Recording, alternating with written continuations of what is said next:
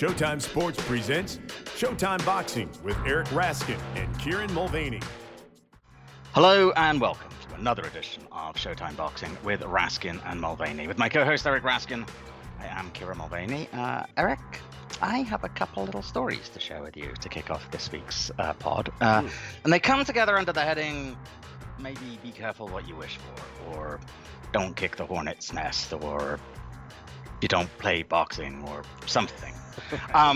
The first comes from England, Loughborough University, near Leicester specifically, where former heavyweight titleist Anthony Joshua has set up camp in advance of his rematch with Alexander Usyk. Apparently, he was walking through the campus when a bunch of drunken students, which may be a redundancy, I was going to say drunken English students, which is even more of a redundancy, apparently leaned out of the windows of their dorm and began shouting abuse at him, accusing him of ducking a fight with Tyson Fury, among other things.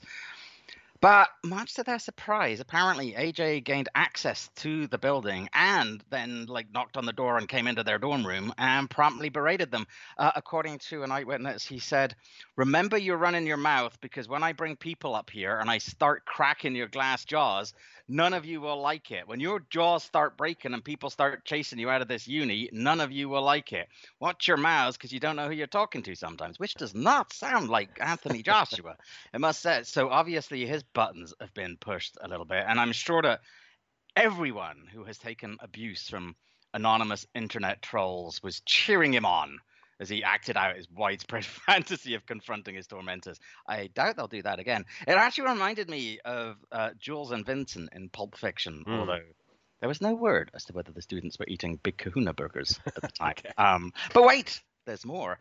Meanwhile, in Australia, lightweight champion George Kambosos Jr. has been busy promoting his upcoming bout with Devin Haney, and that included a quote-unquote sparring session with popular TV host Grant Denyer, which is apparently going fine until Denyer seemingly misunderstood exactly what his role was in this situation and decided to bite off a bit more than he could chew. Denyer said, "He was going gentle and letting me throw some punches. Then I said to him I wanted to experience what it was like to be hit." Oh dear. He gets to 6 or 7, I assume, punches, and I realize I can't talk. He was knocking the wind out of me. I couldn't call for help. I couldn't say my safe word. I had no air in my lungs. My face started to turn a funny color. I went to vomit my toasted sandwich. He came out of his psychosis and he backed off. It's the toasted sandwich detail that really makes the story for me personally. It actually reminds me of a time when we were at HBO and I was trying to persuade our editor, Michael Gluckstadt, to let me do a piece that involved me putting on an insane amount of thick body padding and allowing Gennady Golovkin to hit me. And Gluck refused, point blank. And in hindsight, that was probably the right call. I would say it was. Have I ever told you my Bobby Ches story? I don't believe so. And I don't think I've told this on a podcast. This is the closest thing I have to qualifying as taking a punch from a pro boxer. It was at the Showtime office, actually, back in 1998 when I was with The Ring. We arranged this whole thing where I was going to ghostwrite a piece by Bobby Ches, who was Showtime's expert analyst at the time, a piece by Bobby Ches on how to watch a fight on TV and really get the most out of it and know what to look for. I think it was headlined "The Best Way to Watch a Fight" or something like that. And in the process of it, Bobby starts talking about the difference between arm punches and punches where you really step in. And he has me stand up so he can demonstrate something. I was 23 at the time, in excellent shape. If ever I was going to be able to absorb a shot from Bobby Ches, this was the time in my life. So he demonstrates how, not a punch, just extending his arm straight out and then stepping in with his body weight behind it, he's going to be able to shove me off balance. And indeed, just a stiff arm and an open palm, he steps in, and I go stumbling backward a bit. Then he sets out to show how ineffective a punch, thrown hard but just a pure arm punch, no body movement, no twisting torso, just the arm, how ineffective it is, and hits me on the shoulder with just the inside of a closed fist, and he's like, "See, nothing." And oh my God, it hurt. It was all I could do to pretend I wasn't in pain and nod and agree and pretend his message had been delivered, but it really stung. I had a little black and blue mark the next day. So like the Australian TV reporter, Yeah. I got off a little easier than he did, but I learned the same lesson. Try to avoid taking anything resembling a punch from a professional boxer if you can. They can hurt us mere mortals pretty easily without even trying. Yeah, exactly. Yeah, in hindsight, I'm not entirely sure what I thought I was going to achieve with this whole like Golovkin story. I really liked the idea of it, Hmm. but yeah, I don't know. I think I had in mind like wearing one of those body protectors that Freddie Roach always wears in the ring Right. when he was, but I think probably a big fat inflatable sumo suit might have been more appropriate, and even that probably wouldn't have protected me. It Yeah, would have, still maybe a little yeah. too risky. Yeah, the word liability came up Right. when I had the conversation with Oh Gluck. yeah, if Gluck hadn't rejected the idea, the legal department certainly would have. Exactly. Meanwhile, I do have a quick comment also on the AJ story. Yeah. AJ, I watched the video of it. There's like a 15-second clip, and him very calmly, verbally threatening his hecklers. When you compare it to Mike Tyson turning around Uh-huh. and punching and bloodying his heckler, it's kind of a perfect distillation of their ring personas, right? You know, Right. Prime Tyson, take no prisoners, all out assault. Anthony Joshua, he has the total package to intimidate, but isn't Right. always going to step on the gas. It's like even here with these college kids, he's a little caught between styles, I'd say. But I do feel confident that they're going to be at least selective about who I they would think so. use from what they consider to be a safe distance. Yeah, I think so. All right, coming up on this show, we will be previewing next week's Showtime Championship Boxing card, headlined by Stephen Coolboy Steph Fulton taking on Daniel Roman, as well as the big lightweight clash in Australia between the aforementioned George Kambosos Jr. and Devin Haney, and also the rematch in Japan between Naoya Inoue and future Hall of Famer Nonito Donaire. We will touch on a couple of news items, including confirmation that Canelo Alvarez will take on the also aforementioned Gennady Golovkin for a third time in September. Hall of Fame announcer Al Bernstein will join us. Eric will give me his list of the 5 best fights at Barclays Center. But first, to the most recent fight card at Barclays, where on Saturday night, Gervonta Tank Davis remained undefeated as he knocked out Rolando Rolly Romero in the 6th round of a lightweight contest. Yep, in front of a sold-out crowd of 18,970 fans, including Madonna. Davis waited for the right moment to get into the groove. See what I did there? After a close first 5 rounds, and Romero went down like he'd been touched for the very first time. Okay, now I'm trying way too hard. I'll stop, I promise. I'm sure Gervonta cherished the moment. Yes, I imagine he did, and Rolly Romero not so much. So quick details, taking it from the beginning. Romero made no attempt to deliver on his promise of a first-round KO, but he did seem to me to win the round by landing a nice shot at the bell, and he might have hurt Davis just a bit in the second round, and Davis did go down soon after, but it was correctly ruled a push. For the next few rounds, Tank was moving, feinting, and looking to counter, trying to lead Romero into a mistake. The rounds were close. The action was measured. It was edge of your seat with the feeling that either guy could land a big punch at any moment. Gervonta started to maybe take over a bit by landing a few flush straight left hands in the 5th, but it was basically up in the air with the judges' scores split through 5, and then, boom, late in round 6, Romero missed a punch and left himself off balance and vulnerable, and Davis connected with a left to the chin that sent him pitching forward into the ropes and down. He beat the count of referee David Fields, but his legs were not cooperating, and the fight was stopped at 2:39 of the round. Romero lost his O. He's now 14-1 with 12 KOs, while Davis goes to 27-0, 25 knockouts. So, Kieran, in making your prediction last week, you called the scenario almost precisely that Romero would begin opening up and Davis would knock him out with a short counter, although you thought it would be an uppercut, and in the 7th round instead of the 6th. Not quite as crystal ball brilliant as my prediction for the co-main, but we'll get to that later. Yes. You almost nailed it. So, Kieran, break it down for me. How did Davis get the win, and what would you like to see from him next? Well, as you noted, there was plenty of talk beforehand about Romero's punching power, mostly from Romero, but the big difference, as we'd discussed, leading up to it, was always going to be Davis's boxing ability, which I think continues to be somewhat underrated. He's not just the guy with a big punch, Gervonta Davis. He can box, he can move, he's got good defense.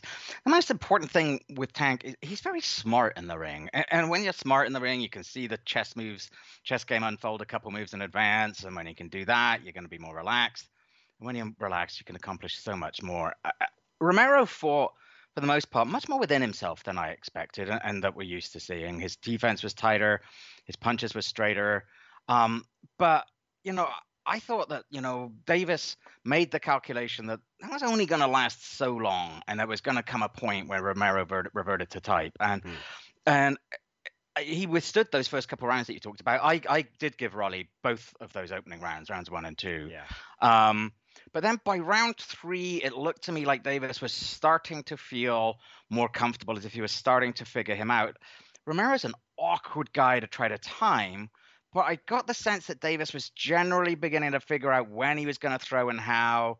He was getting his defense and upper body movement tiled in, but he wasn't ready to launch a counterattack. And I think to a large extent that was because Romero was doing a surprisingly good job of controlling the distance, of sort of taking that extra step back when he moved out to make sure that Davis was out of range. So, Tank kind of took his time and decided to find a way to get him in range.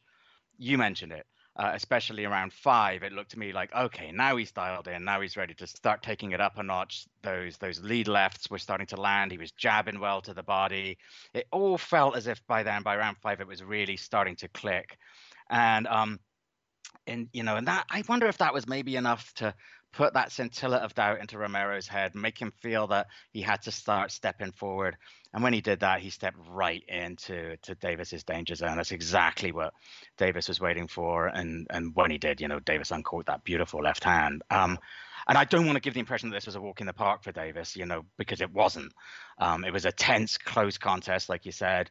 It was not at all unreasonable to have Romero up through 5 rounds. But it felt to me that the arc of the contest was, especially from about round 3 onwards, always starting to bend in one direction. I thought it was a very professional, mature performance from Davis. I thought he did well to dispatch a strong, confident foe, but a foe who just didn't have the all-round skills to ultimately truly trouble him at the end. As for what happens next, look, Tank's built himself into a star by feasting on generally good but not great opposition. In the case of Leo Santa Cruz, very good but undersized opposition. Tank's a big star. Mayweather Promotions has done a good job of building and protecting their asset. I think it's unclear as to what that relationship is going to be like going forward. But there is exceptional opposition available to him in the lightweight division. And I do think now is the time where we need to see him up against some of that opposition. Yeah. The Kambosos Haney winner is an obvious one if the politics can be dealt with, and so too is Ryan Garcia, who is ringside and who said that he wanted the fight, but it's a little discouraging that Leonard Ellaby was saying, Garcia's kind of imagining all of that. We'll see, but there are 2 very obvious fights to be made there for Tank Davis, and 2 fights, at least one of which we'd want to see sooner, I think, rather than later.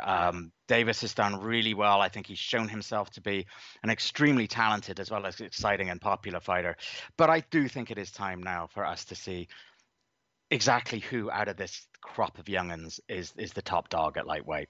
Yeah, someday the 4 princes or 5 princes or 5.5 princes or whatever it ends up being will start mingling with each other. Exactly. Well, yeah, we hope so. Yeah. Romero walked out of the ring before Jim Gray could interview him, but he did show up for the post-fight press conference where he insisted that, and I quote, "I won every moment of that fight. I exposed them, and we need to run that shit back. I was winning that effing fight, and I just got hit with a clean shot. That's all.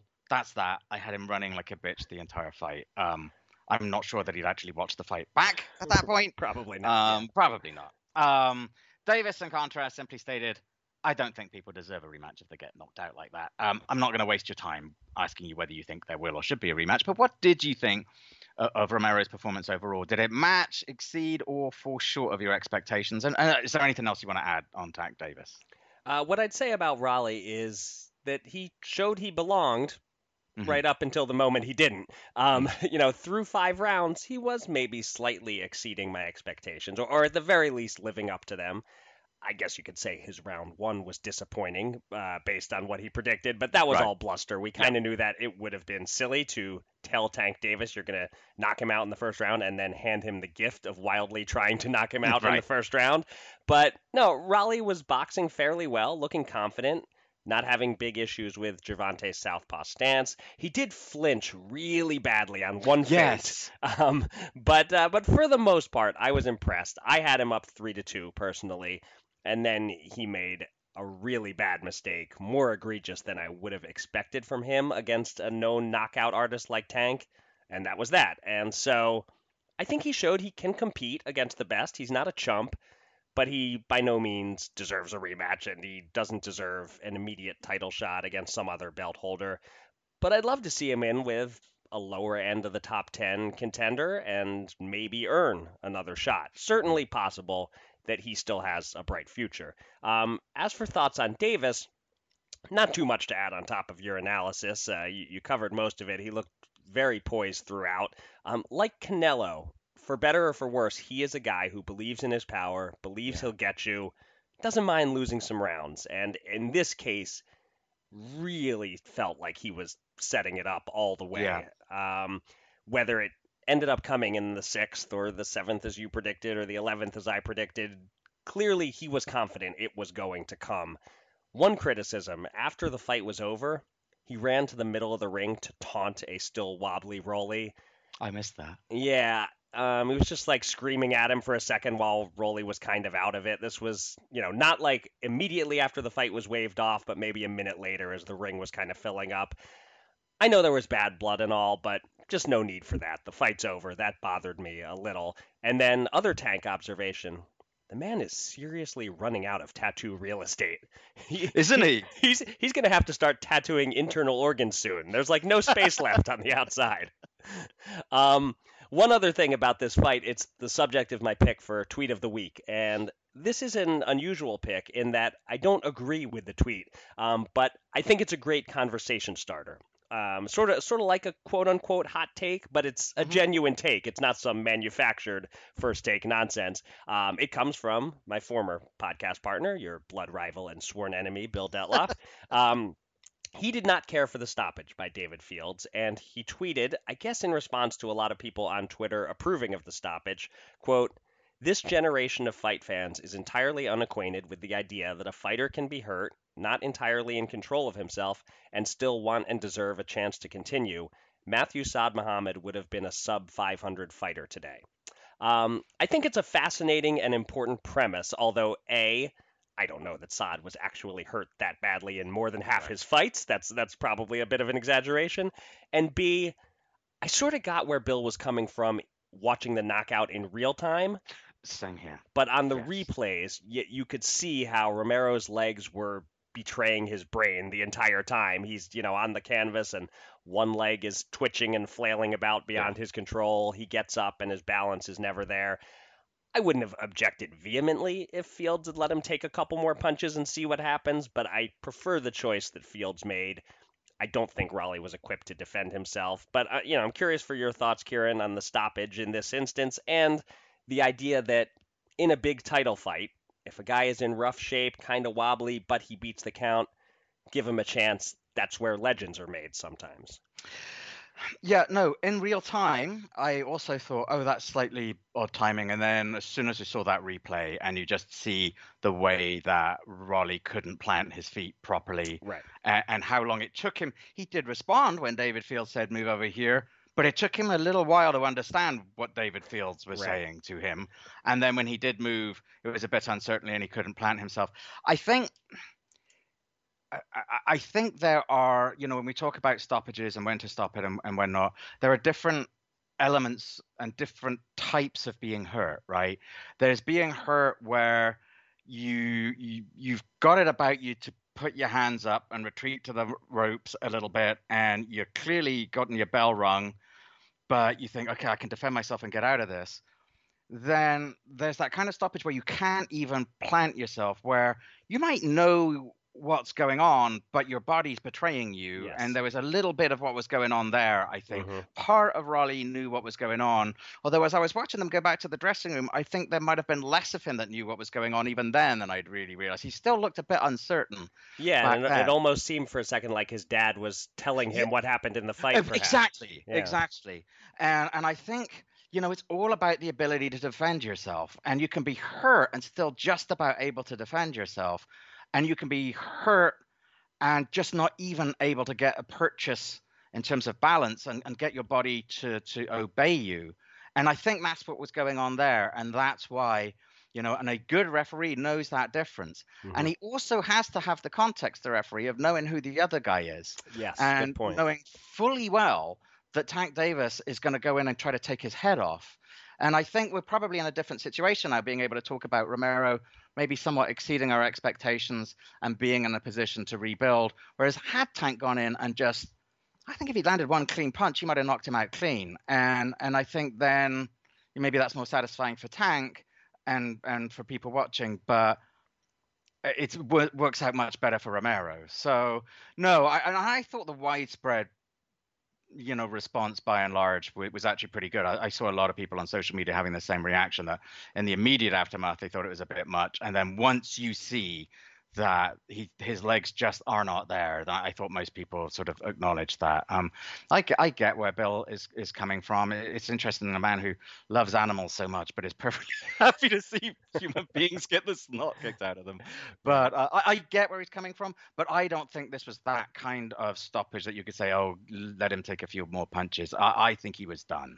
It has definitely changed with time. He's right to observe that Saad Muhammad, some of his fights probably would have been stopped earlier these days, and he might not have been able to pull off some of those comebacks. That they definitely let guys take more punishment back then, but I'm not sure if that was a good thing. I mean, it may be that maybe it's gone too far in the other direction for some people. Certainly, I will complain when I think a fight is stopped too soon, but I didn't think this one fit that example. I thought this was perfectly stopped. Had it been later in the round and David Fields had heard the 10-second clapper while he was doing the count, and he knows that there's like 3 seconds left by the time he's done observing Raleigh Romero, then I might have said, yeah, he should have let him see if he can absorb another punch or two and get to his corner and see if he recovers. But given that there was 20 seconds left in the round, absolutely, I thought the stoppage was the right move there. Yeah.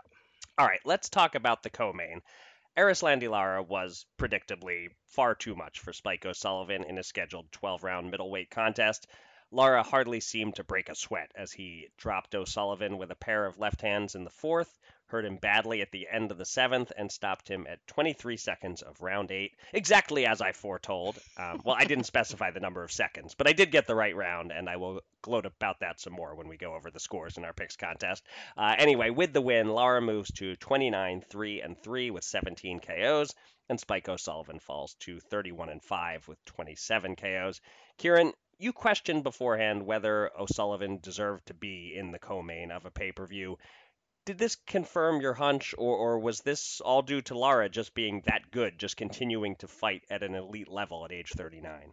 Yeah, it had a lot to do with O'Sullivan not being at the required level. I mean, look, we've seen him step up several times now against the likes of Munguia and Lemieux and now Lara, and the results always been the same. He's an entertaining character, like I said last week, with an excellent backstory.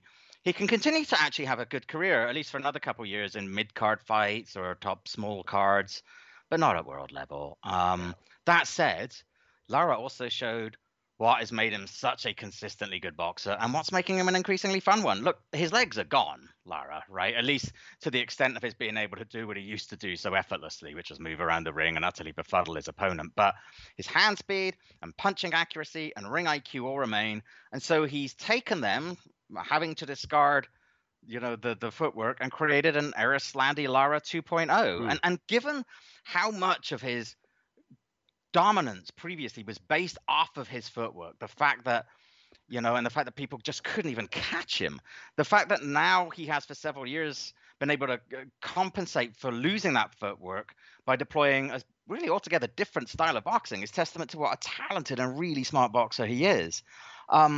I'd like to see him up against one of the top dogs at 160, and I wouldn't fear for him at all, even at his advanced age, if he were to get one of those fights. I mean, maybe not a Golovkin, but like a Jamal Charlo would be a really interesting contest.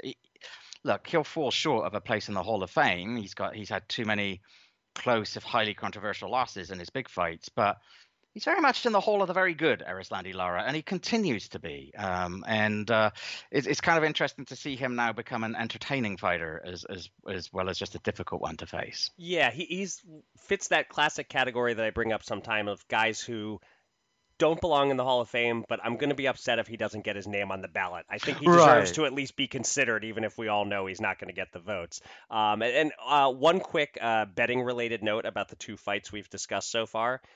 DraftKings had the over-under on the Lara O'Sullivan fight at 7.5 rounds, and on the Davis Romero fight at 6.5 rounds. Those are some pretty strong lines and some thrilling sweats if you had the unders. Brutal sweats if you had the overs, and the knockout came just a little too soon for you. Oh, yeah.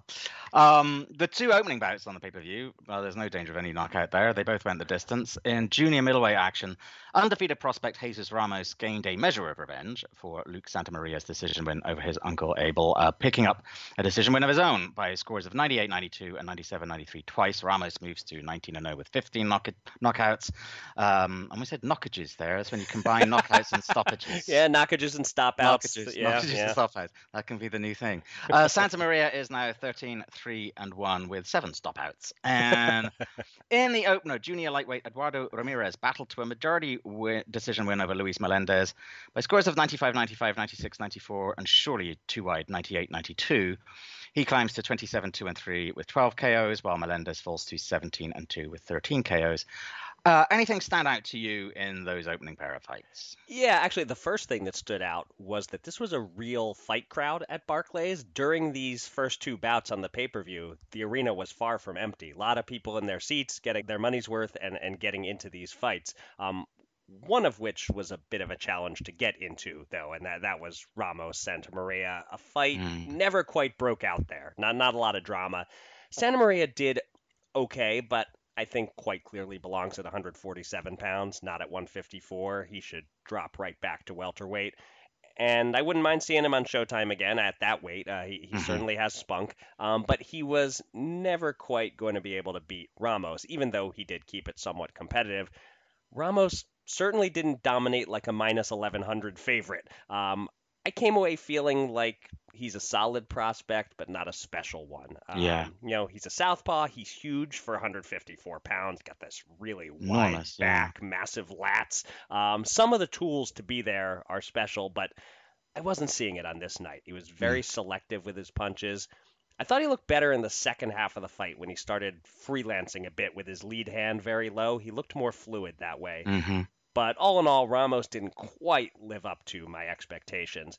But Ramirez Melendez, once again, this is like 3 or 4 in a row now. Showtime delivering exactly what we want from an opening bout. Close, competitive, hard-fought, good action.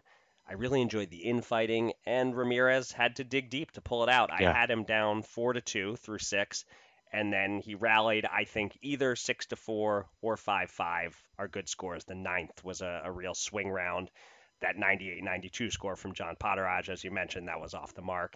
But Melendez's stock, I thought, went up in defeat, and Ramirez's might have gone up also as he pulled out a close one. And speaking of stocks going up, let's talk about my performance in the picks competition, shall we? No, let's not.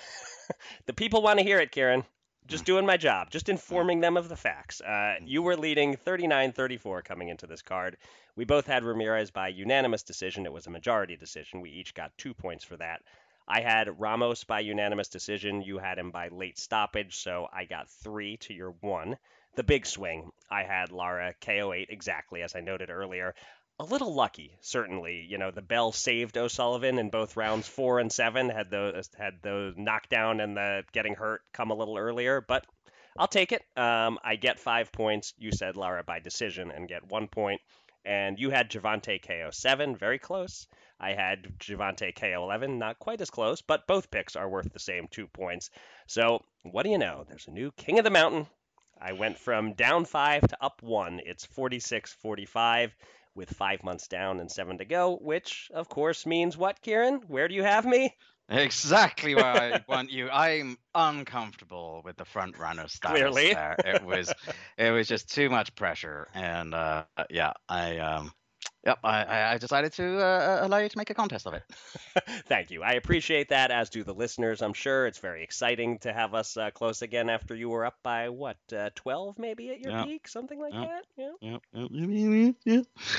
Yeah, we needed Spike O'Sullivan to last a few seconds less and Rolly Romero to last a few seconds more, and it would have been at least a lot closer. But there you go. Yeah, and should you pull back into the lead by the end of the year, I will of course remind you at the last minute of that fight where you had picked one result and then we found out it was a 10-rounder instead of a 12-rounder, and you had to That's change your right. pick and got That's right. the full 5-point bonus on the changed pick. So let's not worry too much about who got a little lucky and who didn't on this night. You're already making a list of your grievances in Oh yeah. anticipation. Oh, that one's been in my pocket all along. I wanted to make sure I didn't lose by 12. I wanted to get to within 5, so I'd at least had grounds for complaint. Yes. All right. Our guest this week was calling the action ringside in Brooklyn alongside Abner Morris and Barry Tompkins. He is, of course, Hall of Fame announcer, the one and only Al Bernstein. Al, I want to say thanks as always for joining us, especially on this holiday weekend. But before we get into the fights, I have to ask you, is there any truth at all to the rumor that you had to undergo a last-minute wardrobe change when you realized that Abner was rocking the exact jacket and shades combo that you had planned on wearing on Saturday Interesting that you night? should say that, because that was the exact suit I was going to wear. And I said, oh my God. So we had to run out. We had to get another suit for me. Right. Yeah, I have a new nickname for Abner. I called him the Pastel King. Nice. I don't think that's the kind of nickname you would use, like he would use as a fighter. Abner Mares, the Pastel King, or Abner, the Pastel King Mares. I don't think he would use that. But yeah, it's not going to put the fear of God in opponents, is it? Really? It is. He wears those suits very well. I'm not sure I could. Yeah, he can rock them. That is the truth. That is true. Yeah, he does. I wouldn't mind seeing you try the hot pink one time, just so we can confirm or deny whether you can rock it. Now, a full disclosure. 3 weeks ago, I went to a Randy Rainbow concert. Okay. So, needless to say, when I went there were a few people in hot pink suits. So, maybe I might branch out a little bit, Eric. And I'm gonna, if it's okay with you, I'll mention to the executives at Showtime that my idea sprang from you. Oh, please. Okay. Yeah. Yes. Throw me under the bus by all means. Yeah. I'll get you in trouble. Okay. So when Kieran and I were previewing the Davis Romero fight on last week's podcast, we talked about how Gervonta has become a bona fide star in the sport, a development that I'm not sure either of us would have predicted just a few years ago. Certainly Saturday night, a knockout win in front of almost 20,000 at Barclays just pushes him further in that direction. So I'm curious, Al, for your take on Tank's rise to stardom. What do you see as the reasons for him having this level of success? And would you say he's become the biggest American draw in the sport right now? Yeah, it's a fascinating thing because, and this is no disrespect to Mayweather Promotions, but sometimes, like this fight, I can't say it received so much amazing promotion in the New York area or elsewhere that, you knew, it was going to catch on. This is an organic thing that happens with Tank Davis. And one of the things is that I looked up at the crowd, 10 minutes before the main event. I was looking up, and I looked in that crowd, and it reminded me, I looked at a sea of faces that were largely African-American, very young. And that's a demographic that doesn't always fill up the whole arena. You will see, of course, people of that nature there all the time, but they filled up most of those seats that I was looking at. And he's very connected to the hip hop community. He has a strong demographic. And then when you add to that, all boxing fans like knockout artists, and they like people that are in exciting fights. And that's what Tank Davis does. He is, and let's be really honest, he's done this without having a mega fight. Right. Now, some people criticize him for it. Some people say, well, it's just hard for them to make it, whatever. If he could fight, which we're all hoping he does, if they can get him in against one of the super top lightweights next, that would only push this process even farther along. Yeah, I think, they've certainly been throwing the name Ryan Garcia out there, and that's the one that, you could maybe fill Yankee Stadium with Gervonta Davis against Ryan Garcia based on they could put it in an outdoors, if they did it at the right time, or if they put it in the Alamo Dome or something. I'm not saying that specifically, but an indoor arena, Allegiant Stadium, an arena that could seat more than 20 or 25,000. You could put 40,000 people into that. Or Jerry World, because of Ryan Garcia's, So it felt like a very mature performance from Tank to me. It felt like, he knew what he needed to do. He sounded out Romero early, tasted his power, and then he sort of, he waited for his moment to strike. He sort of gradually pulled Romero in before doing that. And, and add to that the fact that he seemed pretty relaxed during fight week and even at times during the fight itself. And I'm curious, you've been calling his fights and talking to him in fighter meetings for years now. Is that increased maturity as palpable to you in person as it feels from a distance? And how important is it, do you think, to his ongoing in-ring success? Yeah, it is. It is noticeable when you're around him now and you talk to him. You can tell, you can feel that he's trying. And I, by the way, I thought this is part of your question, so I'm not jumping off early. After the fight in the interview, I thought it was fascinating. He let us in on his thought process about how he was going to, after the fight, he said, I could be real cocky here. Yeah. I thought, I put up with all that stuff before the fight. Or to use a Joe Biden phrase, the malarkey before the fight. Right. Doubt would be the phrase that Davis would use. But he said, but I thought, no, I'm not going to do that. And I'd rather take this approach. So I think that spoke volumes to the fact that he is thinking through everything he's doing and the way he's acting. And he's had some glitches out of the ring, some behavior that was not the best, and that he would like, I'm sure, to clean up and figure out how to do better. And you can feel it in him. You can feel that he references the two young daughters he has, and he knows he's at an age, he's in his late 20s, and he knows he's at an age where he even talked about keeping himself physically strong so that he can maximize his boxing career. He doesn't flame out too early, because he knows he's starting to head into the last third of his boxing journey, and he wants to make the most of it. So those are all thought processes that I think speak well to him. So I want to get your thoughts on Erislandy Lara in the co-main.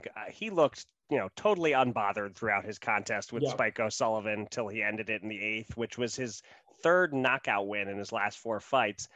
Are you surprised at all by what an exciting fighter Lara has become these last few years? And where would you like to see him go next? I'm thinking, is he maybe the next logical opponent for Jermall Charlo if Charlo gets past Maciej Sulecki? Yeah, a very interesting the way Lara has developed. Now, early in his career, he had a couple of very exciting fights. One with Alfredo Angulo, was a wildly exciting brawl. And that one was, an example of how he could be, but he was still moving and being the consummate boxer, and probably cost himself a couple of, he's had some close decisions. And if he had simply been a little more active, he might have won those fights. But in the last several years, whether it's because of age and the fact that he simply can't move and can't be as quick on his feet as before, he's been the same fighter that was kind of in that Angulo fight by necessity, because Angulo simply wouldn't let him be the other person. So it all started with the Jarrett Hurd fight, where he fought 12 amazing rounds, lost the decision, when he was knocked down in the 12th round.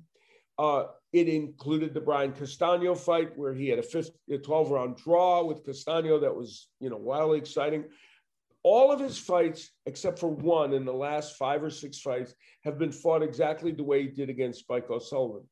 I'm not surprised he's capable of doing it, but the fact that he's doing it, so well at this advanced age is pretty amazing. Now, however, he is playing with fire because even in the Spike O'Sullivan fight, Spike O'Sullivan is a competent boxer who can beat lower level fighters and fighters on his level.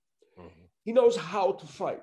And he was landing punches against Erislandy Lara. He would get him against the ropes, throw the double left hook, throw the uppercut. He knew what to do to try and win that fight. He just couldn't physically do it all the time. And he landed. So Erislandy Lara, now at 39, has what middleweights does he face where those punches that land are not going to do serious damage to him? Now, he has not been knocked out. He's never been knocked out. And so he can, up to this point, he's been able to do it. But for instance, with a Jermall Charlo or Carlos Adames, perfect example, will he be able to take those shots? We'll see. Let's spin it ahead a week. We've got a lot of action coming up on Showtime, and we are going to see Stephen Coolboy Steph Fulton next week. His first fight since Brandon Figueroa, he takes on Daniel Roman.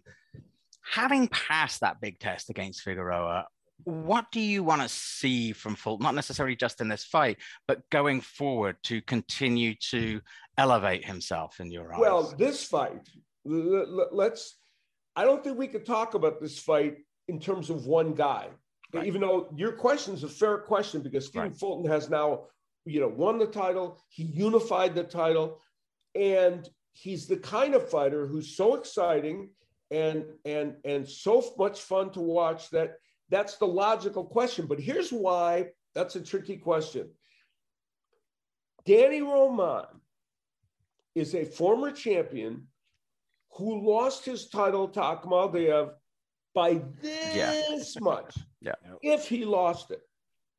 He and this fight we're going to see on Saturday night, I am predicting will be one of the 3 best fights this year. Yeah. It's gonna be. If I'm wrong about that, that's it. I'm announcing on the show here I'm retiring, guys. So you have a scoop. If it's not one of the top fights this year, I'm just going to resign and stop doing boxing. Now I'm really rooting for this to be a top 3 fight. Seriously. Yeah, well, there may be some people listening and watching this who will be just the opposite. Oh, good. I hope it's a dog. But these 2 guys are brilliant technicians.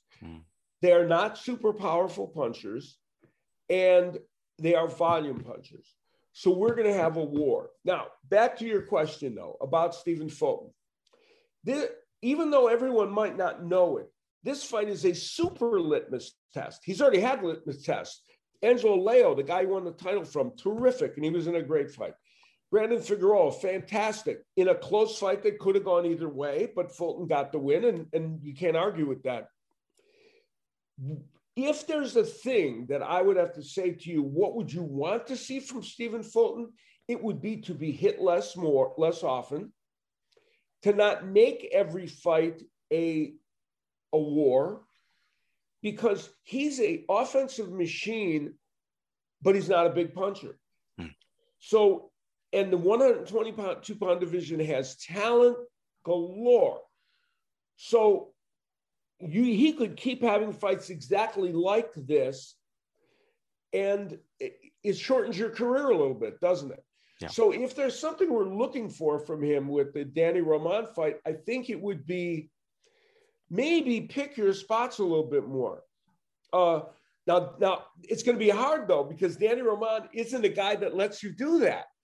But if he can find a way to do it and not get hit as much, I think that would be helpful to him. Yeah. Yeah. And can you also tell us a little bit about David Morrell in the co-main? A lot of listeners may not have seen him fight yet. He's only 6-0, but he's really on a fast track after a fantastic amateur career. He is. And the man he's fighting is a decent fighter. Hot Sauce Henderson is a good fighter, not a upper echelon, but very good. So it's kind of an interesting test at this point for Morrell. But you can't even say test because when you say fast track, Morrell's name is among the three that David Benavidez and his management team mentioned as the next possible opponent. You know, Caleb Plant, Jamal Charlo, or Morrell. Morrell, yeah. Is it too soon? Is it too much too soon? I think the jury's definitely still out on that. Morrell's a good fighter, and he had great amateur experience. And we've seen some fighters in recent times, the Lomachenkos, the Inoues. I'm missing a couple others you guys might remember, but like that, who have been in championship fights in their 8th or 9th or 10th fights or even sooner. So it can happen. I think we'll all be looking very carefully at Morrell to see how he handles a guy like Henderson. And Henderson being a good fighter, not a great fighter, but definitely a good fighter, I think it's almost incumbent upon Morrell, if we're to believe he's ready to face David Benavidez yet, he needs to dominate in this fight. Totally separate topic here. In a couple of weeks, the International Boxing Hall of Fame holds its first induction ceremony since 2019. 3 classes enshrined at once. You were inducted in 2012. We always urge fans to attend if they can, but not so much the fans. What can the inductees expect? What kind of an experience is it? What do you remember most from your induction? It's very unique. I don't know if you guys, I've been to a few other Hall of Fame in other sports, Hall of Fame ceremonies. Boxing is very different. For one thing, most Hall of Fames, for whatever reason, are in smaller communities, right? They're never in, whether it's Cooperstown or Canton or Springfield, they're never in like New York City or whatever. They're all small. But boxing is really in Canastota, a small community that welcomes this once a year. And what makes the Boxing Hall of Fame experience different than others is the proximity of fans and the various honorees and other boxing personalities that are there. Everybody is mingling completely. And so when you're inducted, it's overwhelming. It may be overwhelming emotionally and in other ways, mentally. It's also overwhelming just physically because the fans are there. They're right there. You sign 4 billion autographs, take 1 million pictures, and it's nonstop. When Joe Calzaghe was inducted, I was there. It was after I think it was a few years, 2 or 3 years after I was inducted, and I was in the men's room, and he comes into the men's room, and he's like flustered, and he's walking around, and he didn't even use the bathroom. And I said, "You all right, Joe?" He said, "Yeah." I said, "I just had to find some place where I could be alone for like 2 minutes." And he's a great guy. Joe's a people person. And I was like, "Yeah, I get it," But that also is what makes it even more endearing for you because you're feeling an outpouring of love from people. And I'll never forget sitting there the year I was inducted. Before you go up on Saturday night, there's a dinner. And you're sitting there and they have chairs along the wall with everyone's name on it for you so you can line up in order. And everyone goes and sits on the chairs. And it's a big, long, and the dais has like 50 people on it. And I was looking this way and I got up as if I was just trying to stretch and I took a step out and everybody was on their chairs. I looked from left to right and on those 50 chairs was the history of boxing for 40 years. And I said, look at this, to be in this room. So I think almost no one that I know that's been inducted isn't hit with the enormity of that situation.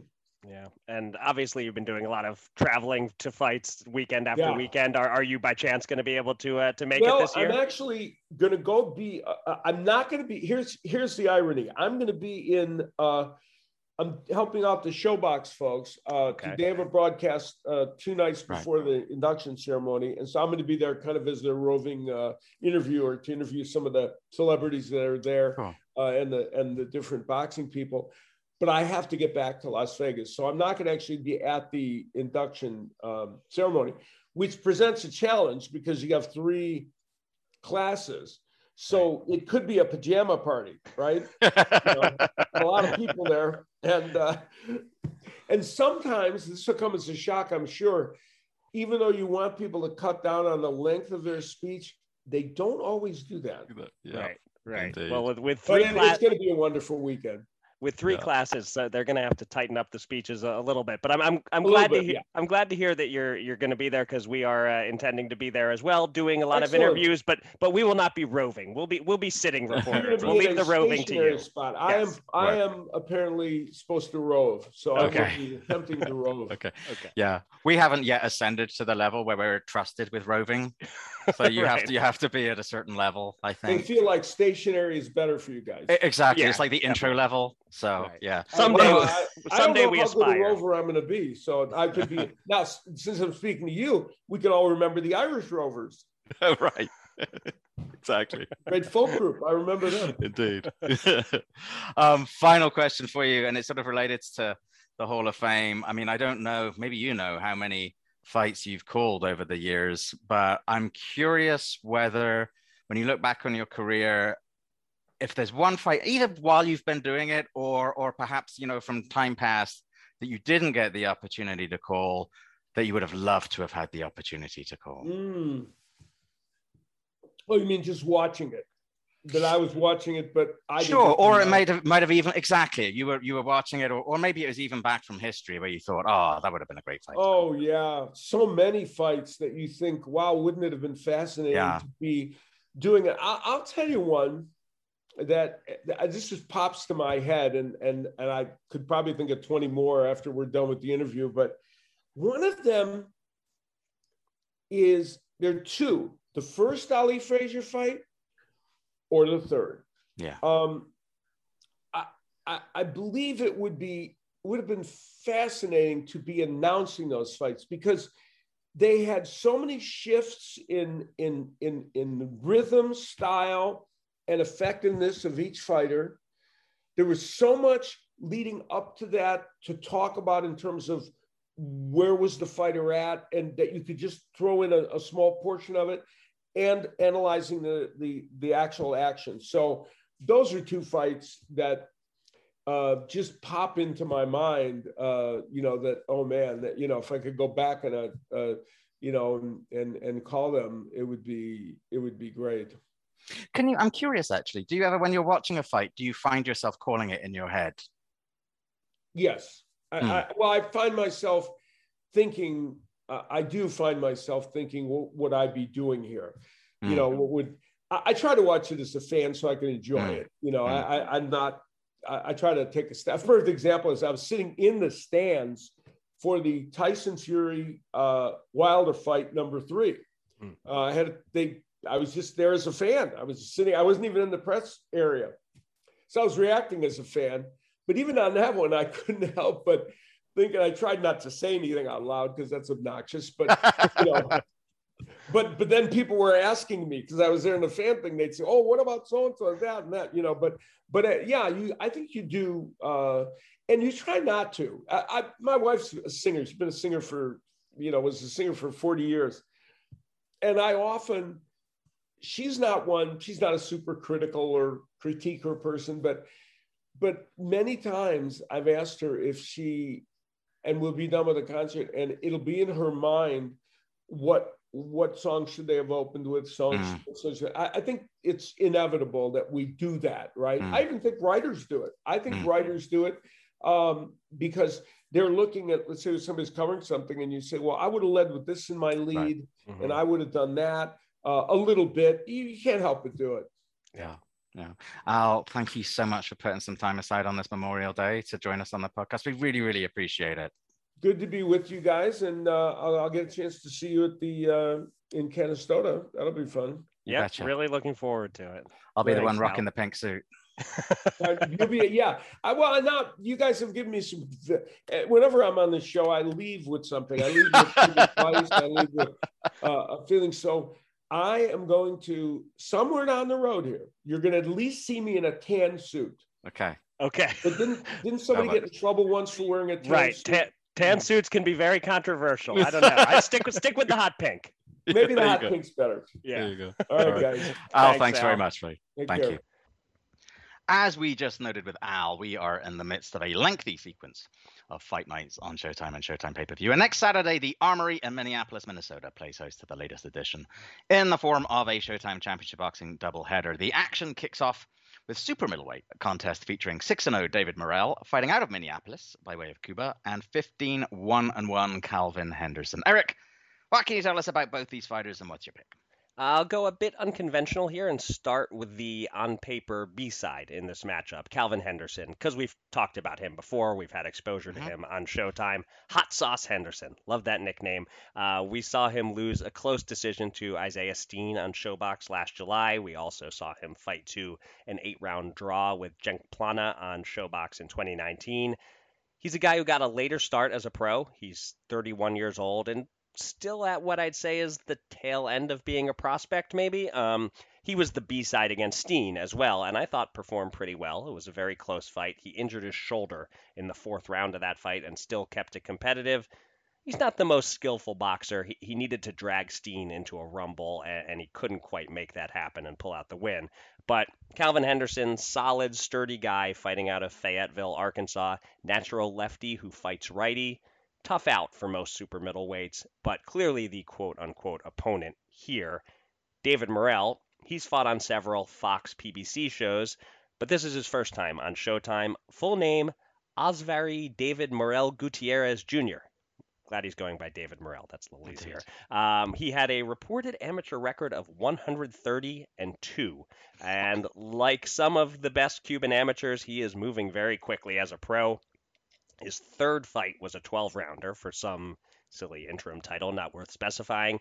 He's knocked out 5 of his 6 opponents, and all 5 of those knockouts have come inside 4 rounds. The most meaningful, I'd say, a 4th-round TKO of Alantez Fox in December. Also, he is a lefty who, unlike Calvin Henderson, fights as a lefty, and he's been very vocal in calling out David Benavidez under his assumption that he will get past Calvin Henderson.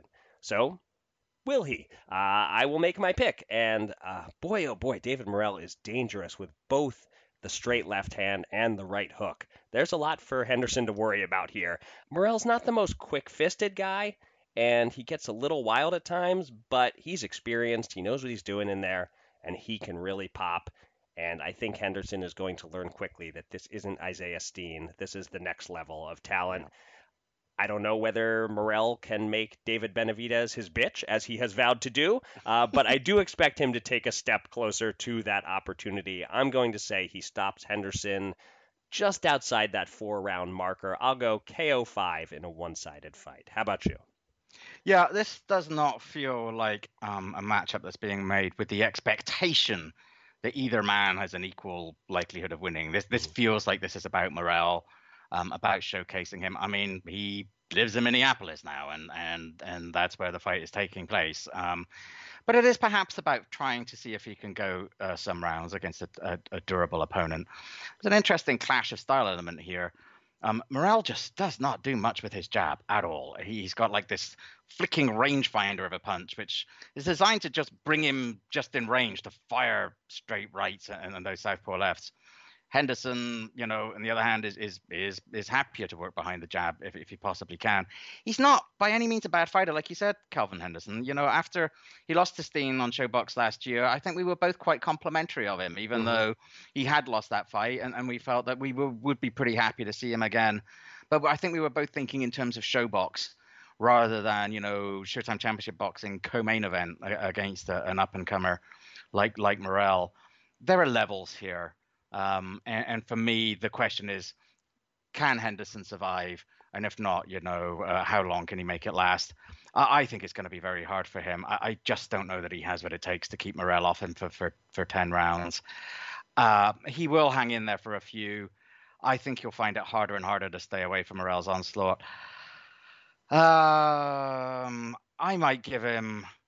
I'm going to give him a round longer than you. I'm Okay. going to say that he succumbs in round 6. Okay.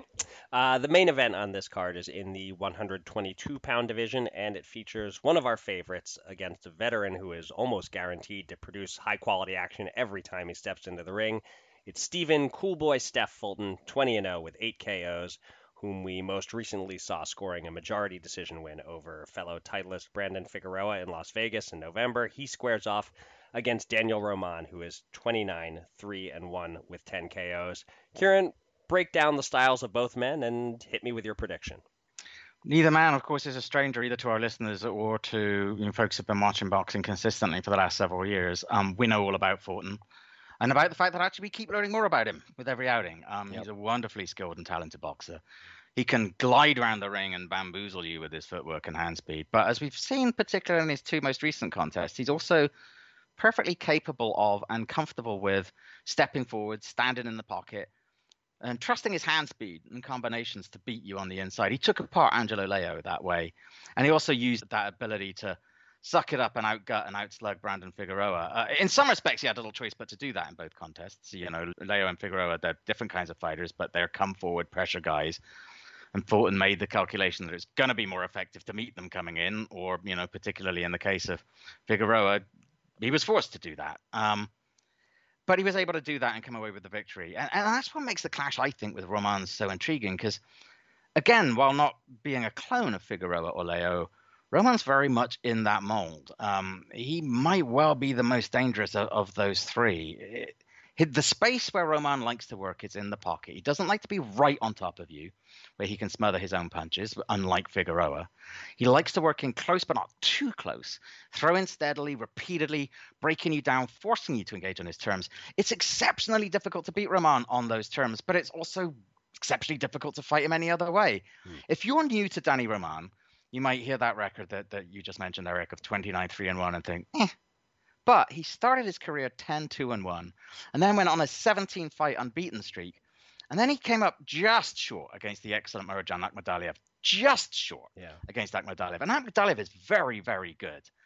So what's going to happen here? Look, I think Fulton perhaps initially is going to try to box on the retreat a little bit, to draw Roman onto him, to try and encourage him to reach and be off balance and then hit him with counter flurries and slide away. But I don't know that he's going to be able to get away with that all night. I think at some point, Roman's going to be on him and in that space enough that Fulton is going to be forced to engage. He's not simply going to stand in the pocket and trade Fulton. He's too smart to do that. But he's going to have no choice but to spend some of his time exchanging combinations. We know that Fulton's fine with that. But against Roman, he's going to be facing someone with more experience and skill and honestly faster hands, Danny Roman, than either Leo or Figueroa. The one thing I think that Fulton most has going for him here is that Roman can be hit. When he is exchanging in the pocket, he can be tagged, and he doesn't tend to get tagged just once. He can be tagged, especially up against someone with good hand speed, 2 or 3 times in quick succession. He kind of keeps his head there when he gets hit. And I think that's what Fulton's going to try and do when they're in the pocket, fire a combination and move away. But, man, Roman is going to make it very, very difficult for him. This is going to be a tough, tough night for both guys. And there may be some divergent scorecards in there because a couple of rounds may be a little difficult to score. I do think Fulton's going to win. I think it's going to be by decision. I've been going back and forth a little bit in my head as to whether it's going to be a unanimous one or not. I really have a very high regard for Danny Roman. I was tempted to say this might be a majority decision or split decision, but I think I've talked myself into it being a very close but unanimous decision win for Coolboy Steph. Okay, we're closely aligned here, though it sounds like you see maybe a slightly closer fight than I do. I'm a full believer in both of these guys, but it's different levels of belief. With Sure. Fulton, it's like this guy is likely to make the pound-for-pound list soon kind of belief. With Roman, it's this guy will give anyone a tough night belief. Right. He's real good. I don't see what he's going to be able to do better than Brandon Figueroa did, and acknowledging that Brandon Figueroa very nearly beat Stephen Fulton. If I had to guess, I'd say we will see a little more of the boxing on his toes version of Fulton. I think he has edges and quickness and slickness that he should exploit. But, as you said, not going to be able to box and move all 12 rounds. Roman's going to force him to trade, and he will be willing to trade some punches at times, try to land some hard shots, especially body shots, to keep Roman honest. But I think we will see him box a little more than he did against Figueroa and Angelo Leo. I can't see any way this fight is not an entertaining meshing of styles. I think it's going to be a really good, well-paced fight, but Fulton will be a half step ahead most of the way. And so for me, it's Fulton winning a comfortable unanimous decision at the end, scores more in like the 117, 111 range. Okay. There are a couple of significant non-Showtime fight cards to look forward to as well. In Australia, George Kambosos Jr. defends the lightweight championship he won from Teofimo Lopez against Devin Haney.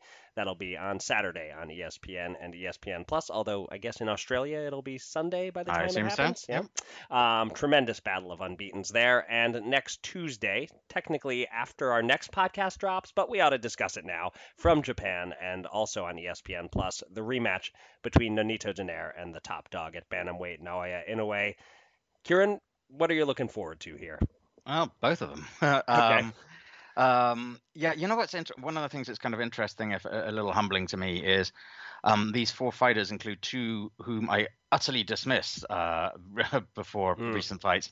I rashly gave Kambosos essentially no chance against Teofimo Lopez. I simply didn't think he had what it took to upend Lopez. And yeah, Lopez helped make life easier for him with some less than ideal preparation, and was also, carrying an illness into the fight. But still, Kambosos showed tremendous grit and determination and self-belief, as well as a well-constructed and well-executed game plan to take the title from him. Thought there was no way he would emerge victorious, but here he is, back to defend his newly won titles in front of what will be an enormous hometown crowd. And of course, I also did not hesitate to hope beyond hope repeatedly that Donaire would somehow not have to face Inoue the first time. Right. I genuinely felt concerned for his safety, but as it was, he put on a sensational, albeit losing effort when he and Inoue first met back in November 2019. So am I acknowledging the error of my ways and picking both to win this time around? I'm not actually, but I'm still making Haney the favorite, but not necessarily by a particularly wide margin, especially given the absence of his father and Ben Davison from his corner, and given that he's in Australia. I think Haney's more skilled than Kambosos, but he does sometimes come across as somewhat diffident in the ring. I still find, out of the four princes, I always found him the more difficult one to kind of pin down, Devin Haney. Right. In a way, I make fairly clear favorite against Donaire again, although he has come off the boil a little bit by his lofty standards in Inoue. His last two outings were so-so. I mean, dominant wins, but not against the type of opposition that should be lasting too many rounds against him. Honestly, either way, it's to the immense credit of both Kambosos and Donaire that these fights are even happening, let alone that there's legitimate interest and genuine uncertainty regarding their outcomes. Yeah, these are both tremendous fights, although, of course, there is some concern that this time Nonito gets the career-closing beating that he so magnificently avoided the first time. But, the way he looked against Ubali and Gabayo last year, you got to respect his chances of making a fight of it again. And maybe with his punching power, just maybe he lands something. You can't discount the possibility. It seems like you are right in line with the odds makers in terms of the way you view both of these fights. Okay. Donaire is about a plus 370 underdog to pull it off. And Kambosos Haney, the sports books have that one real close. Haney, the challenger, is a favorite at minus 175. Kambosos a plus 145 dog. And man, the lightweight division, it's just so crowded at the top. Kambosos, Gervonta, Teofimo, Lomachenko, Haney. Yeah. I have no idea how to rank them. Then there's Ryan Garcia right below them, Pitbull Cruz, Jeremiah Nakatila, Jojo Diaz.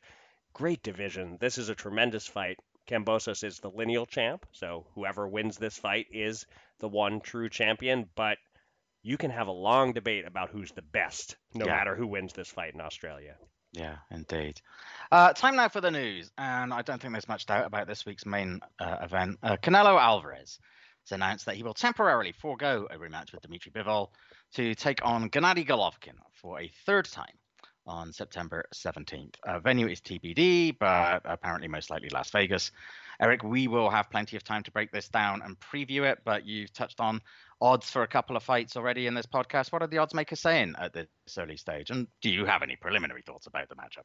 So it's interesting. Before Canelo lost to Bivol, I was a little more down on Canelo Triple G3. You know, watching Triple G struggle like he did with Murata appeared to confirm my suspicion that he was going to be something of a punching bag against Canelo.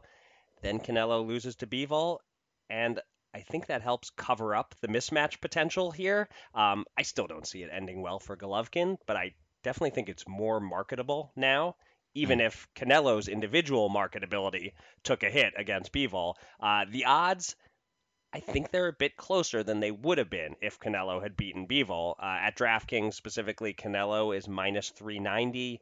Triple G is plus 295. There are no props this early, but I will be on the lookout.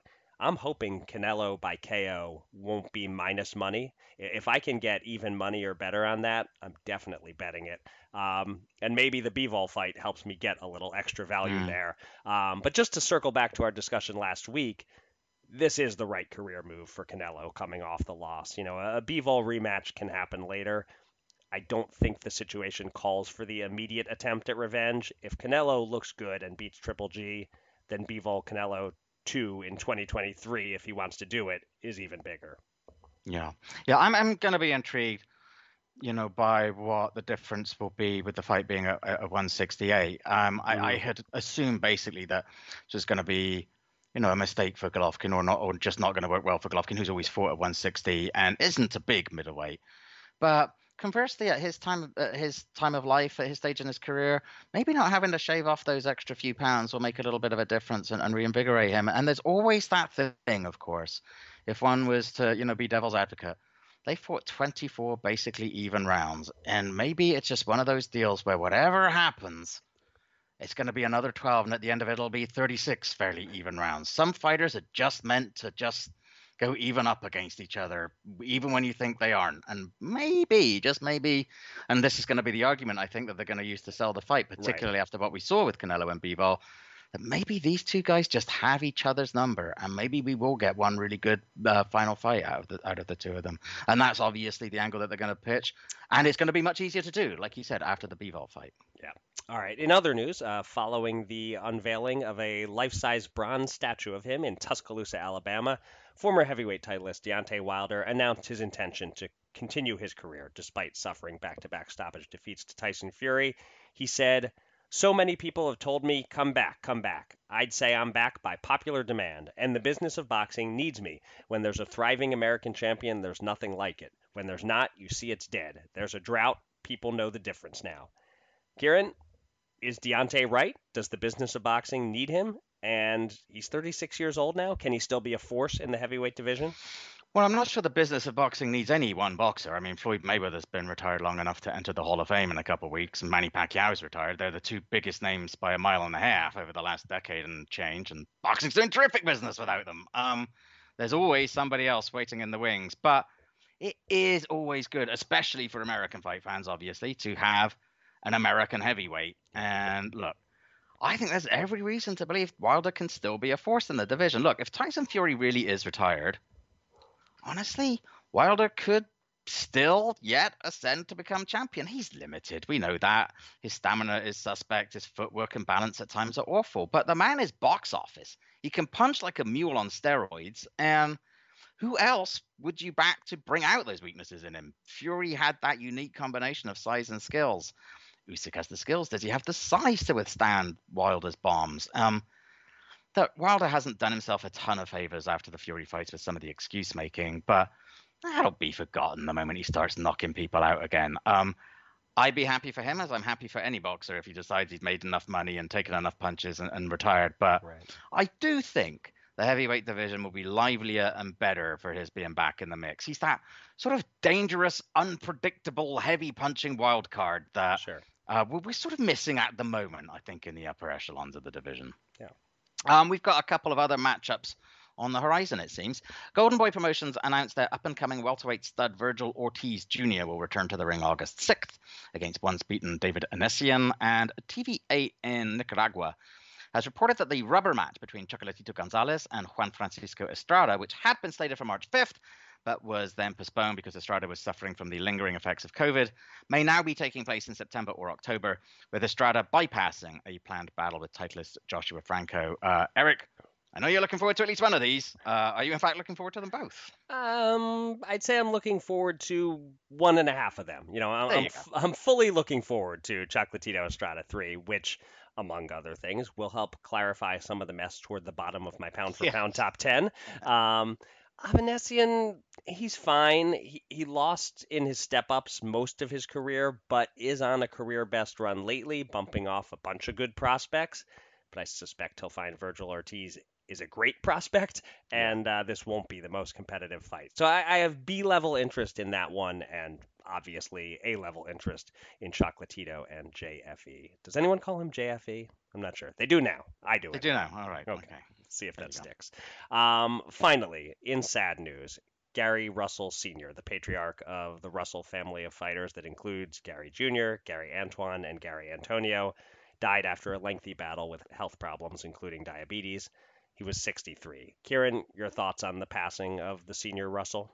Oh, that poor family has had to deal with too much heartbreak lately. Yeah. First the loss of one of the brothers, Gary Busa, in late 2020. Now this. Look, as you mentioned, Gary Sr. had been battling diabetes. He had to have his left foot amputated last year. You can tell, as we know, especially from talking to Gary Jr., what an immensely tight-knit family the Russells are. Gary Sr. helped turn his sons into tremendous boxers, but more importantly, he helped them develop as excellent men. He leaves a legacy to be proud of, and our condolences very much with the Russell family, and may Gary Sr. rest in peace. Certainly. Well said. All right, let's wrap up the show with the top 5 list. And last week, spinning off of Davis Romero at Barclays Center, you challenged me to rank the top 5 fights in the history of that arena in Brooklyn. This was tough. My box rec clicking finger is now in a splint from all this work. There was a lot to choose from. A lot of very good to great fights in that building, although no fight of the year winners. I had thought in my memory that Hurd versus Lara, which came up on another recent top 5, was at Barclays. So I thought I was penciling that in for a possible number 1, but nope, that was in Vegas. So what I ended up with was a strong top 3 that I think could really go in any order, a clear number 4, and then a wide open competition for number 5. Before I get into my list, I will just say, if I miss some great off-TV undercard bout or something, my apologies. I could only dig so deep here.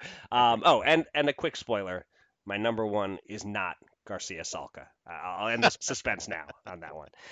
Okay, so at number 5, and I will acknowledge again, there might be 10 other options for this spot, but I'm going with the main event of an April 11th, 2015 card.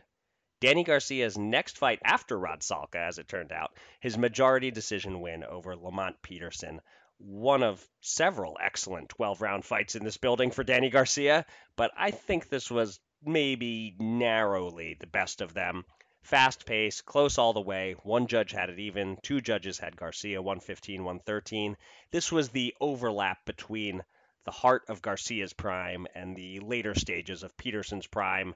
Just 2 good, honest fighters going at it on even terms for 12 rounds. So you'll hear my long list of runners-up at the end. Maybe one of them was marginally better than this. I didn't rewatch all these fights, but based on my best recollections, I'm leaning Garcia-Peterson for the 5 spot.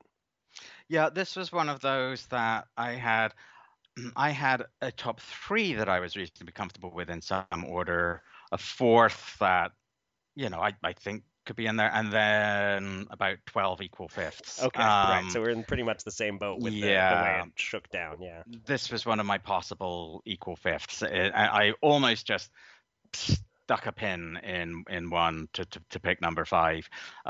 This was up there, unquestionably, but I do have another fight from the card actually on my list, but I'm not sure if you do or not. Judging by that, you don't, but yeah, no, I think this was definitely one of the better ones. Okay. So this next one at number 4 for me, I thought this was pretty easy in that this fight was definitely better and more memorable than Garcia-Peterson. Not quite as good as my top 3. the only heavyweight fight on my list. I had to get Deontay Wilder on here. This was not a fight that made me and you into memes, Kieran. This was Wilder KO 10 Luis Ortiz in their first fight, March 3rd, 2018. I picked Ortiz to win this fight, as I recall. I just was not sold on Wilder. He hadn't fought anyone nearly as good as King Kong Ortiz. I thought this was the night he would get exposed. It was a struggle. Wilder was rocked a few times, most notably in the 7th when he seemed on the verge of getting stopped, but he also dropped Ortiz in the 5th and put him down twice and out in the 10th. Just a tremendous fight between two legit punchers, a precursor to the excitement that the Wilder Fury series would bring, and it did a massive rating on Showtime, never a bad thing. So that's my pick for number 4. So we're going to have a divergent list because this was actually my number 1. Oh, okay. And I can see the case. Okay. Yep. I thought it was wildly enthralling, and even if at times some of the swinging was a little wide and desperate, just for the raw, visceral excitement of it all and the sense of, oh my God, this could end at any time. I thought this was a thrilling contest. I seem to remember being at the small room at Madison Square Garden on the same night, and I honestly couldn't tell you. I could look it up, but what's the fun in that? Right. Who it was, but it was not as entertaining as this, and I was following the social media accounts of this fight, thinking, no. So this was my number 1. So I'm now super intrigued to see what else you have in your top 3. Yeah, I'm guessing that 2 of my top 3 are the other ones in your top 3, sure. and maybe the other one is your 4. But let's see. Like I said, I think any order among my top 3 is acceptable. And if I rewatched all 36 rounds of these fights, spoiler there that these all went the distance, I might feel better about my order. But there's only so much time in the day, especially when you have to make time to ice your injured box rec finger. So here goes nothing. My number 3, great drama. Very good action, but I'll put it at number 3 because I think it was tainted by a highly questionable decision. June 14th, 2014, Chris Algieri split decision over Ruslan Provodnikov. Algieri was down twice in round 1. His eye was swelling shut. This is a mismatch. It looked like it's over with. And then he pulled off a poor man's Juan Manuel Marquez versus Pacquiao. He got through the scary opening round, he used his skills, and he boxed his way back into the fight, confounded Provodnikov at times, never hurt him. Hurting opponents was never really Chris's thing, but he piled up points with 2 of the 3 judges. I frankly didn't think Algieri quite pulled it off, nor did one judge who had it 117-109 for Provodnikov, but the other 2 went 114-112 for Algieri. It was an inspiring performance and a wildly dramatic fight, so even with the questionable decision, it's good enough to make it my number 3. I also had this as number 3. Okay. Again, another fight that I somehow managed to not be ringside for. I think I was like out of the country or something. And I remember we had Chris Algieri on our old podcast a short time after that. And of course, he looked a mess. I think he looked much better by the time he was on our podcast. But I think you're right that he still kind of had a shiner when we talked to him. Yeah. And I just remember, just as a sign that Chris was always a good talker, I remember asking him, so what did you think when you looked in the mirror? And he goes, I thought, that's a champion. And I thought, that, sir, is a good response. Yeah. All right. Number 2 for me, and this could easily be number 1. June 25th, 2016. One of the biggest ratings that boxing has drawn in recent years, as this was a major fight that aired on CBS, Keith Thurman, W12, Sean Porter. It was a Fight of the Year candidate, nip and tuck all the way. The action never slowed. No signature moments necessarily, no knockdowns, but just such consistent action. And if you want to know how close it was, according to CompuBox, Porter landed 236 punches. Keith Thurman landed 235. Thurman's were maybe a tiny bit more impactful, as all 3 judges gave him the fight by a 115-113 score. But just a tremendous fight that was highly anticipated and then lived up to all the expectations. And if I didn't already know what your number 1 was, if you told me this was your number 1, I wouldn't dispute that choice, but I have it at number 2. And it's sort of settling down. We're not getting quite as much like complete and utter variance as I thought we would. This was the one out of my list of 12 number 5s that I ultimately plumped to put in there on the list because it Okay. was a terrific. Keith Thurman crops up a few times Yep. on my list, actually, as indeed does that Danny Garcia. Yep. There are a few names that do crop up here on this list, but yeah, I did think without any great conviction, right? I think had you come up with another one of those sort of almost equal fifths. I made a good case for it. I might have even gone, oh yeah, you know what? That's a good point. I'll put that on my list. But this was just about my number 5 on my list. Okay, so we haven't hit your number 2 or your number 4 yet. My number 1 probably has one of those spots. We'll see. It was on my 41st birthday, July 30th, 2016, on Showtime. Action as good as the Thurman Porter fight, but I'm making it my number 1 because it has the added drama of a slight upset result. It wasn't quite the fight of the year, but it did propel the winner to some fighter of the year recognition. Yep. Carl Frampton's majority decision win over Leo Santa Cruz in a battle of unbeaten featherweights. Again, I'll quote some punch stats. Frampton, 242 of 668. Santa Cruz, a very Santa Cruz-y 255 of 1,002 punches thrown. Frampton was sharp and precise and won despite getting outworked. Scores of 117, 111, 116, 112, and 114, 114 even on the third card. If not for Francisco Vargas Orlando Salido, either this or Thurman Porter could have been the 2016 fight of the year. I'm giving Frampton Santa Cruz the nod on this list as Frampton eked it out in a thriller to hand Santa Cruz his first defeat. Yeah, it was number 2 on my list. And I Okay. think, in terms of quality, it was a better fight than my number 1. These were two. So you're admitting I'm right and you're wrong. Got it. Okay. I am absolutely. But in terms of just like sustained action and just sustained intrigue and the overall quality of the contest, this was number 1. It just didn't quite have that rocking back and forth drama of the one Sure. that I picked for number 1. But in terms of absolute boxing quality, this was a terrific contest. And so, yeah, I had it at number 2, and it perfectly deserves to be at number 1. Okay, so we still haven't hit your number 4. I'll run down all my honorable mentions, and I assume it's somewhere on here. In no particular order, a few draws. Arislandi Lara Brian Castano draw, James DeGale Badu Jack draw, Peter Quillen Andy Lee draw. A couple more from those welterweight round robin fights. Thurman Garcia and Porter Garcia are both among my honorable mentions. A couple of Austin Trout fights, his decision loss to Lara and his stoppage loss to Jarrett Hurd. This one wasn't that close, but it was memorable. The knockdown-filled Peter Quillen Hassan Endam fight. Yeah. One that I was at working as the ringside scorer for NBC, Krzysztof Glowacki's close decision win over Steve Cunningham. And lastly, this one was fun while it lasted. Danny Jacobs KO to Sergio Mora with knockdowns traded before an ankle injury prematurely ended Mora's night. Anything I missed, and was one of those your number 4? Yeah, Lee Quillen was my number 4, Okay. actually. I thought that was a wonderfully entertaining contest for people who don't remember it because it wasn't the main event. Peter Quillen, who at the time was undefeated and really a rising star, had our buddy Andy Lee down twice relatively early in the contest. Andy was cut, and at the end of round 6, there was some discussion about whether the fight would be stopped, and Andy, being Andy, came out and knocked Quillen down in that very next round, the round 7, and got a draw out of it. So that was my number 4. I'm looking at my list here. I think you got Thurman Garcia, right? Yeah, mentioned that. Yeah. Then I think we're just about the same. I also put in, a couple that weren't close, but that were sort of notable for different reasons. For pure selfish sentimentality, I put Deontay Wilder's first round knockout of Dominic Breazeale. Right. Just because we had to have it in there.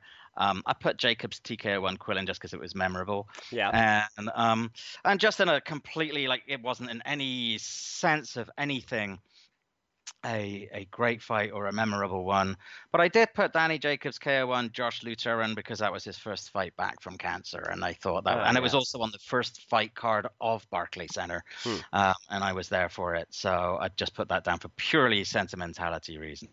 But otherwise, I'm looking through my list here. I don't think, I think we've got it all. One really fun thing about this exercise was calling up each of these full cards on BoxRec and seeing all of the guys on undercards Yes! who went Wasn't on it? to big things, but at the time, you know, as the guy's second pro fight deep on one of these undercards, it was kind of cool to see some of those names that I'm sure we knew nothing about at the time and then went on to big things. So that's the one upside of the exhaustive BoxRec research that went Yeah, into I thought it this. was also interesting to see how many names consistently have fought at Barclays. Heather Hardy's been fighting Yes. there an awful lot. Yep. Adam Konachki, Mhm. Dominic Brazil, Deontay Wilder, of course. I feel like I'm missing somebody else. There's a couple of others that really. I mean, some guys that we've already mentioned, Danny Garcia, Indeed. a bunch of main events. Amanda Serrano. Uh-huh. She fought there. Paulie a bunch. Malignaggi a few times in the Malignaggi, earlier yeah. days. Yep. Indeed. So there you go. See, you enjoyed it. It was fun. I didn't enjoy it, but it had some redeeming qualities. There you go. Honestly, that's basically pretty much the review that most people give of their interactions with me. Didn't Nice. enjoy it? That's some redeeming qualities. All right. I give it 2 stars. My interaction with Kieran Mulvaney. There you go. Exactly. That will do it for this edition of Showtime Boxing with Raskin and Mulvaney. Thanks very much to Al Bernstein for joining us. We will be back next week with a recap of the action here in the United States on Showtime and in Australia. And we'll have a first look ahead to this year's International Boxing Hall of Fame inductions. Until then, thanks for listening. Be safe, be kind, and be well.